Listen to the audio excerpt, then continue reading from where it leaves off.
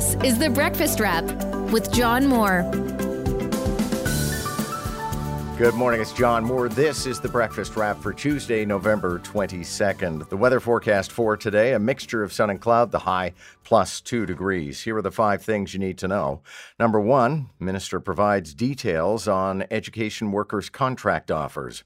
Number 2, the Emergencies Act inquiry hears CSIS recommended the special powers. Number 3, Canada's homicide rate rises. Number 4, an ex-U.S. Army major brought down the Colorado shooting spree gunman. And number 5, the Artemis mission, now on the dark side of the moon. The Breakfast Wrap with John Moore. Happy Tuesday. Look at that, Tuesday, November 22nd. For history buffs, of course, this would be the anniversary of the assassination of John F. Kennedy, but for so many people, that is such ancient history now. But still, I guess, to paraphrase, a day that will live in infamy. Amongst other stories this morning, one would certainly be that we're learning a few more details of the deal that was made with, or actually, it's not necessarily a deal, it's an offer. And the union says they're going to take it to its members. No indication yet of whether or not the members are happy about this. The suspicion is that they're not terribly happy about it, but they also realize that not necessarily that the fix is in, but that this is the best deal they're going to be offered. And given the gyrations that we went through with 2 days of striking and the blunderbuss law that the province brought in and then withdrew, that effectively this is about as good as it gets, if we want to channel Jack Nicholson. The lowest paid, and actually one of the really interesting things here is if I'm understanding the deal as I'm looking at it now, and these are based on figures that were provided by the education minister, but the union in the end agreed that would allow sort of 2-tiered negotiation, which I think is the intelligent choice. Because here was always the problem. This particular agglomeration of workers brings together people who have very, very little in common with each other in terms of work responsibilities, in terms of whatever training or certification they might need for the work that they do. And the real problem always was that the lowest paid people were the ones who were effectively on the front lines as people who worked as educational assistants. And you know, often we've cited the example numerous times of like people who have to actually wear hockey protective gear in order to work with kids who are more prone to violence. So the lowest paid CUPE school support staff are going to get an annual increase of about 4%. Actually, it's 4.2%. And so that'll, and you know, the minister's again quoting this average 39,000, which is not particularly helpful because that was an average that was created by blending together workers who worked full-time and workers who worked part-time. But it does work out to about $1 an hour. And that actually, if you want to get into the deep numbers, gets you to 16.7% over 4 years with compounding. So effectively, whatever way you want to use to generate that average salary, the average salary of $39,000 would go to $43,899. And that's a fairly significant bump. I realize it's still, I don't know if it necessarily qualifies as a poverty wage, but in the city of Toronto, I don't know a lot of people who'd be able to make that work if they were only earning that. A good portion of the people at the lowest end in this particular collection of workers actually have multiple jobs. Some of them are gig workers. Some of them just go from being an educational assistant who helps collect the kids in the morning and take them home in the afternoon. Then they go off and do something else. But anyway, that gives you more a better impression of the deal that was made. And I don't think that this necessarily informs anything when it comes to the next round of negotiations because it's an entirely different class of workers once we start negotiating with full-time teachers. Meanwhile, what an interesting day it was yesterday at the inquiry into the Emergencies Act. And I have been always fairly cautious in my approach to this because you know, either you like the Emergencies Act or you don't like the Emergencies Act. My own position has always been, let's see what the full breadth of the investigation reveals, because I'm not a fan of these kinds of special powers. Had I been around, I mean, I was, but I was like 5. Had I been around during the October crisis, I would have opposed the imposition of the War Measures Act. So not a big fan of the Emergencies Act. But yesterday certainly was a day that bolstered the Prime Minister's position, because the director of CSIS, David Vigneault, having previously said, or somebody from CSIS previously said, that the threshold for the imposition or invocation of the Emergencies Act had not been met. And yet yesterday, CSIS Director David Vigneault revealed that he actually did tell Justin Trudeau and company that he thought they should enact the Emergencies Act.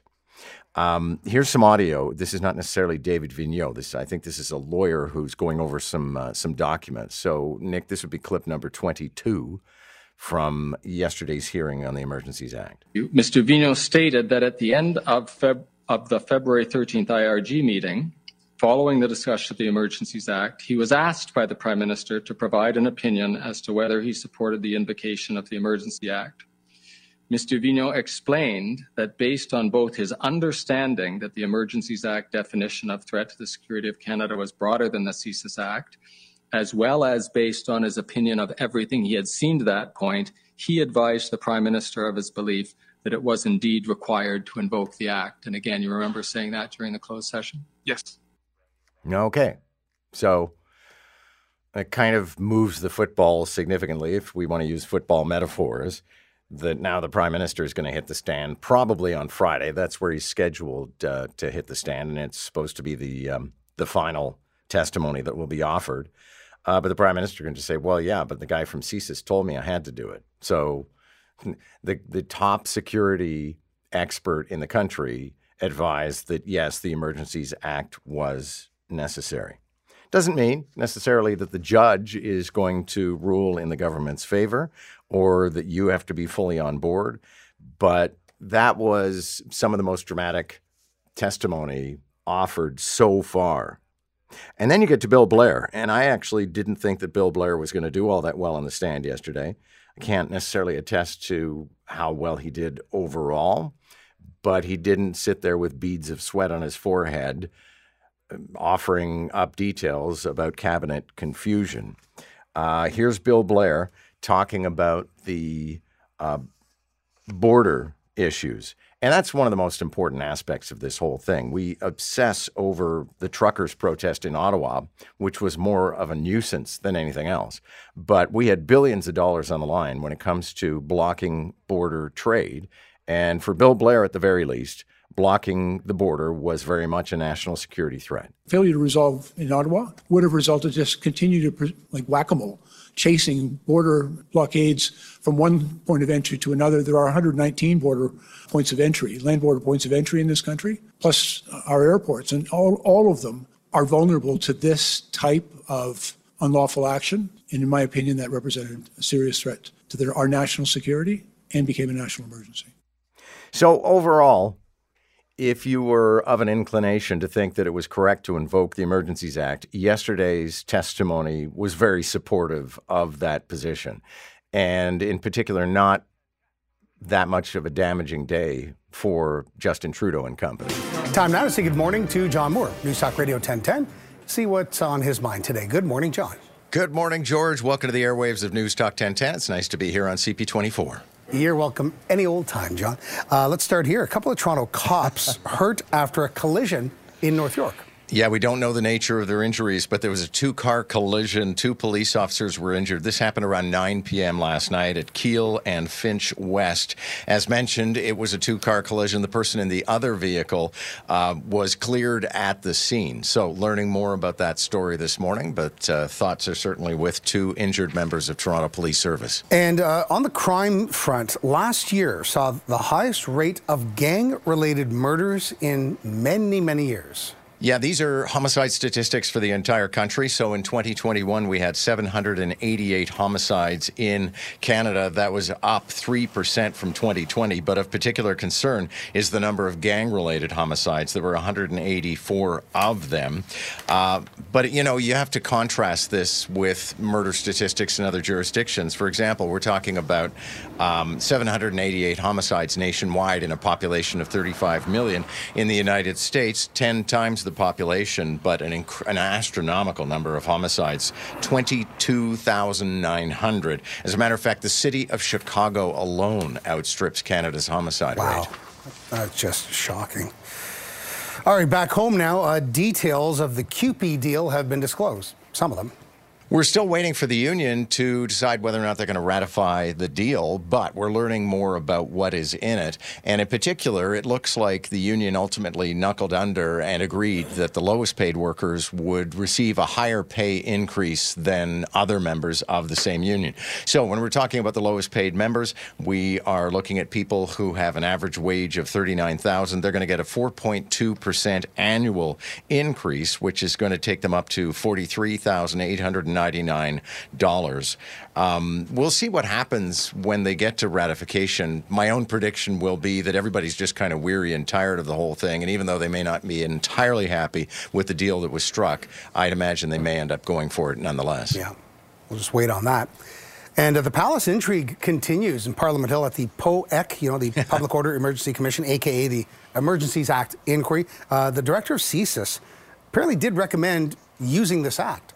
If you're a scorekeeper, then it was a pretty good day for Justin Trudeau and the federal government, because the director of CSIS, as you said, George, was on the stand yesterday, and it was confirmed that even though there are these technical arguments over whether or not the threat to public safety and threat to the economy rose to the level that CSIS would normally acknowledge warranted the Emergencies Act, that when Justin Trudeau asked him if he was recommending it, he said yes. So still a lot more testimony to be offered this week, more cabinet ministers are going to be on the stand, and then Justin Trudeau arrives on Friday.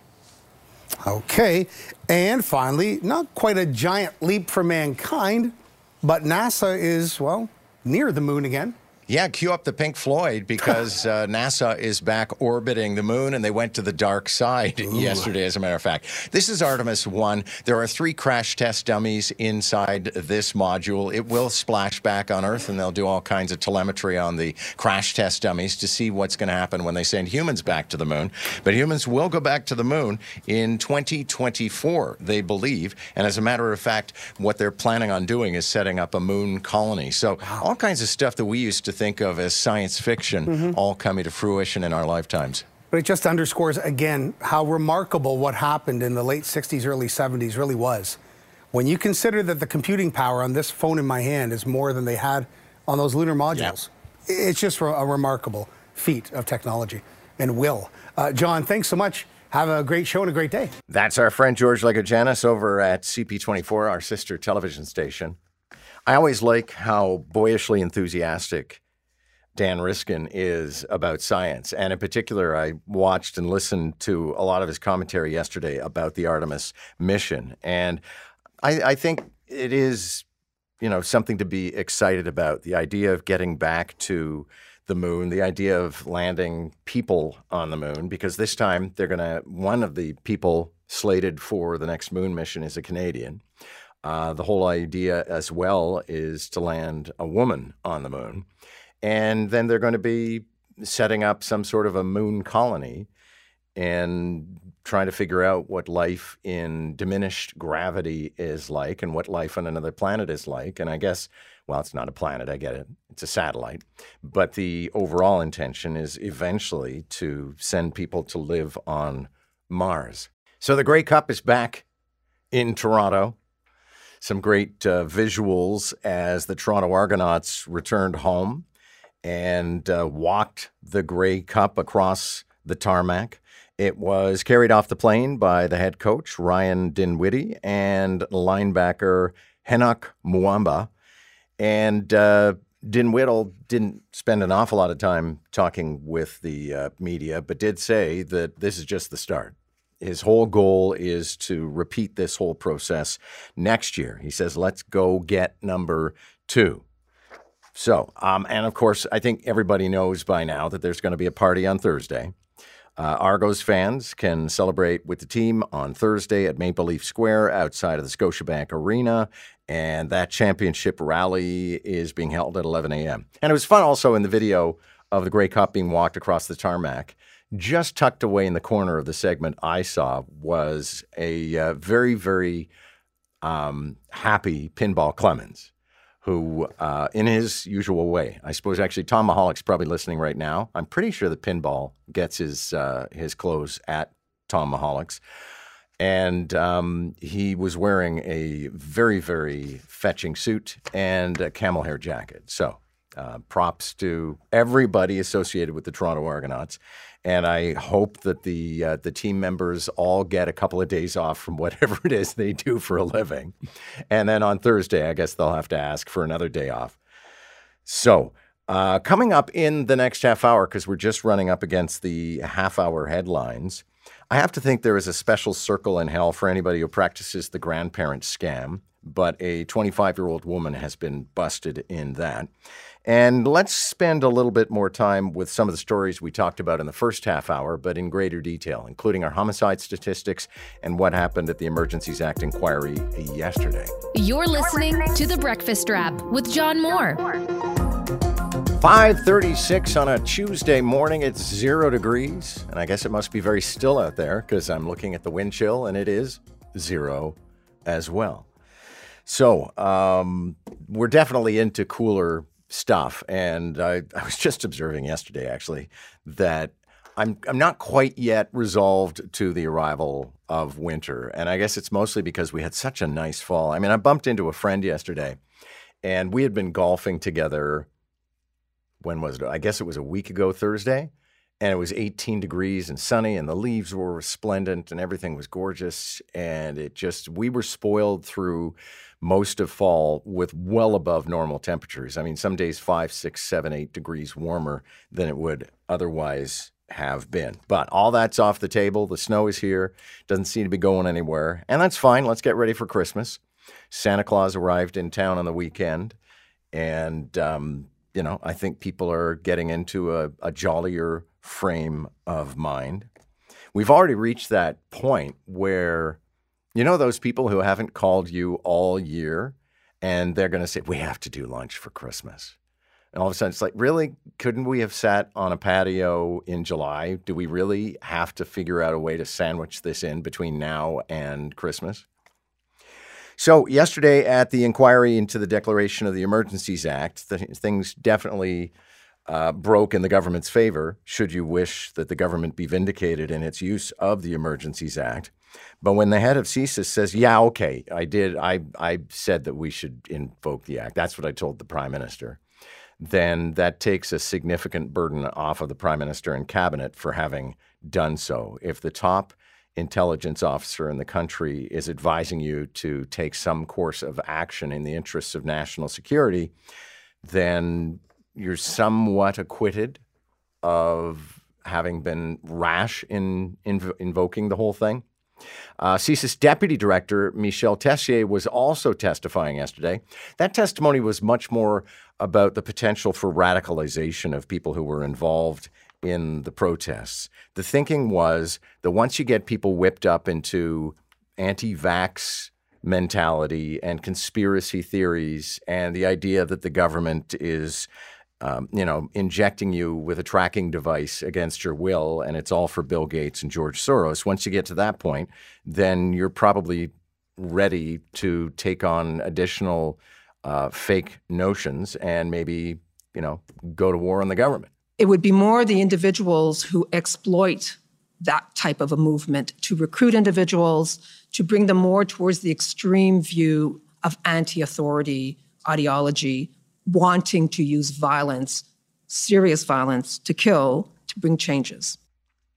So that informs, again, the mindset of what the cabinet was told on the day before and the day that they ultimately invoked the Emergencies Act. And again, you know what? Let's see what else comes to the surface this week in testimony. I like how quickly this is all unfolding, though, because normally, honestly, Crown Commissions, this is not a Crown Commission, but Crown Commissions can go on forever. And by the time they weigh in on something, nobody even remembers what they were asked for an opinion on. It's like you ask for an inquiry into the use of some economic instrument 6 years ago, and then the commission comes back and says, yeah, next time maybe not so much.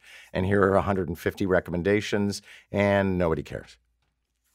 I was mentioning going into the break on the half hour the number of patients who have so far been sent from hospitals to long-term care facilities. Remember always, this is Bill 7, which is now a law, so I never quite understand why we always continue to refer to laws as bills. But anyway, Bill 7, and it is the law that the provincial Ford administration brought to bear on people who are told, you know what, you're well enough to get out of the hospital. Yeah, but I'm not well enough to go home. I need to go to a long-term care home. Okay, well, we're going to find you a long-term care home. No, that's not the long-term care home I want to go to. Okay, well, either you can go to that or you can start paying $400 a day.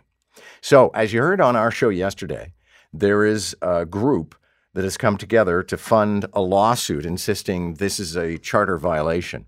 And that in particular, it goes to town on older people, people with disabilities, people who are infirm, that it actually creates a special category of person and then discriminates against them by not providing them with the health care that any other person might be provided with. And in particular, they're going after the $400 a day charge. So Paul Calandra, who's the minister responsible, says to the best of his knowledge, nobody yet has actually faced that $400 a day fine. But also his statistics would suggest that 2,400 patients have already been moved to nursing homes. Now, that doesn't mean that every single one of them went to the nursing home they didn't want to go to, but it does mean that they are sort of engaged in this expedited effort at liberating hospital beds. And we've talked about this a great deal. I can appreciate how if you're just sitting in a room with a pair of reading glasses and a pencil and a piece of paper and trying to add up, here are the number of hospital beds that we've been able to free up, then this actually looks like a raging success. When you get into the individual stories of, I remember my uncle would visit my aunt every single day in the seniors home that she was in. She was in a seniors home in Brampton, but it was like 6 blocks away from the house that they had lived in for 50 years. And so he would grab a book and go over and read to her from a book that she had enjoyed when she was younger and somehow opened up this window for her where she would actually respond. And he would go and sit with her every single day. And that was something he could do because he could walk and he could go home and make himself lunch and then he could come back if he wanted to. That opportunity is not afforded to some of these people who have been transferred, in some cases 70 or 140 kilometers away from where their families are. So it remains an eminently debatable public policy because it's either the height of cruelty or the height of, ration and reason in terms of we need hospital beds, here's how we're going to do it. So what a moment yesterday. And I know some people don't want politics to ever feature in sporting events, but let's face it, going right back to the Olympic Games in Berlin in 1936, there are occasions when politics are beyond appropriate and always will be poignant. So yesterday, the Iranian players refused to sing their national anthem. And you see the camera going along, and they all have these very determined expressions on their faces, and their lips are not moving. And that is beyond defiant and beyond brave, because you really have to wonder what's going to happen when they go back to Iran. Iran has been in a spasm of violence for the last couple of months, ever since the morality police. I mean, even the very existence of the morality police, never minding what they get up to, is astounding. The idea of, much like the Taliban used to do in Afghanistan, of people being horsewhipped in the streets for failing to show enough modesty. And in preparing for the show today, and looking at this story in particular, I was not familiar with a horrible chapter that I ended up doing a bit of a read up on. And there was a wrestler, Naveed Afkari. And he was arrested for being part of protests in 2018. And ultimately, he was sentenced to death, and then very quickly he was hanged. He was 27 years old. And in these authoritarian regimes, there's just no limit to the depravity, to the violence they'll resort to the sense of moral entitlement. And I guess that is, aside from that, incredible violence and murderous intent, something that really bothers me about Qatar is this presumption, and I've heard several people speak to it. Well, we're a conservative country, so you're just going to have to respect what we do. Okay, really? So if you go to a household where a man berates and abuses his wife, that's just the way they live. You'll have to put up with that. Subscribe today and always hear the latest episode of The Breakfast Wrap with John Moore.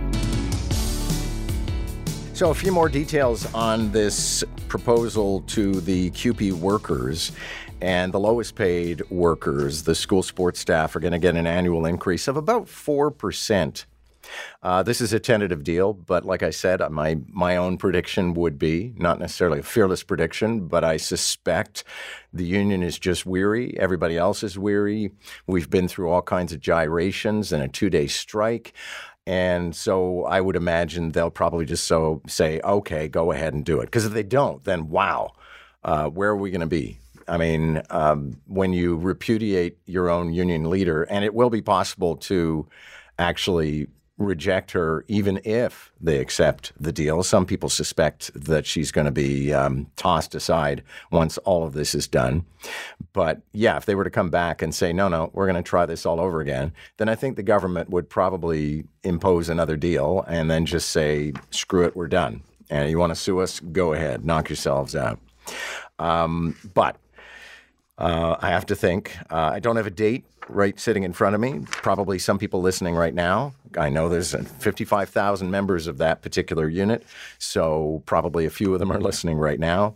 You can drop me a text at any time and tell me when we expect to actually have ratification for that. But yesterday, the education minister, you know what, I have to say, I'm not always the biggest fan. I'm not really a fan of anybody when it comes to politics. I certainly have people who I think do better than others. But I would say that one of the things that the education minister, Stephen Lecce, has done well since this deal was reached on Sunday is not to be seen to be high-fiving and taking victory laps, because we got to get this thing sealed. And frankly, I think it's, everybody, I hate the expression. Who are we talking with? I think it was Thomas Mulcair on Mulcair Monday.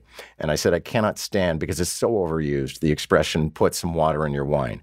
But it makes sense for both sides in this deal. The government definitely sweetened the offer, and the union eventually relented on some pretty hidebound aspects of what it was they were demanding. It is 5:50. And everybody remembers what a sensation it was when we first started with Beyond Meat, which was vegetable product engineered in such a way to look and taste like meat, and then even have to what they call in the industry mouthfeel. But it would seem that it's not really catching on, that maybe we've topped out in terms of the market of the number of people who would like to eat Beyond Meat instead of the real deal.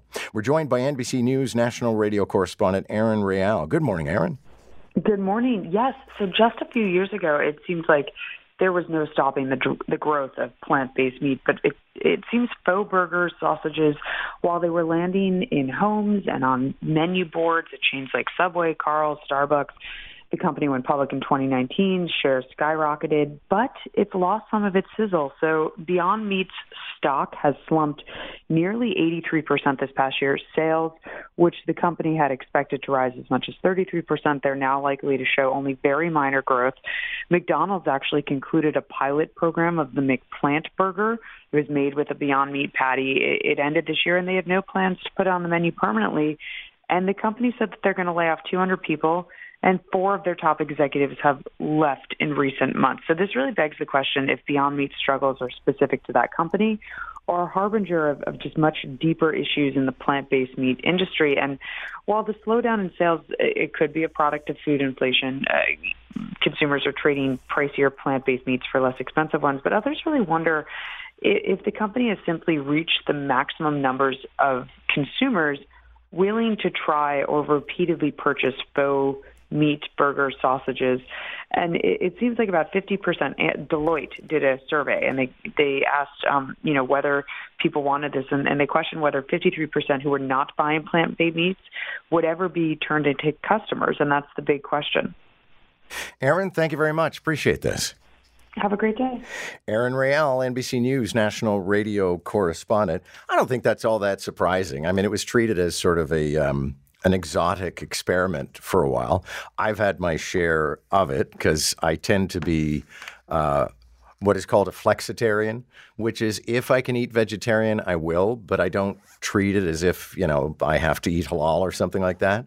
But I on the flip side of that, I'll never quite understand why some people think that they have to defy vegetarianism, that vegetarianism is somehow an assault on the world. And in particular, I've actually come across people who, if you were to serve them a vegetarian burger and they've had a great meal and then you tell them that they ate vegetarian, they'd be like, how dare you? What have you done to me? Did you enjoy it? Did you enjoy eating it? What is your objection to this? But I get it. Some people think that vegetarianism is some sort of an assault on their political and moral sensibilities, so they get all mad about it. That's The Breakfast Wrap. My name is John Moore. Thanks for listening. I hope we'll talk again soon. You've been listening to The Breakfast Wrap with John Moore. Don't forget to subscribe and get the latest episode from wherever you get your podcasts. And listen weekday mornings from 5 to 9 on News Talk 1010.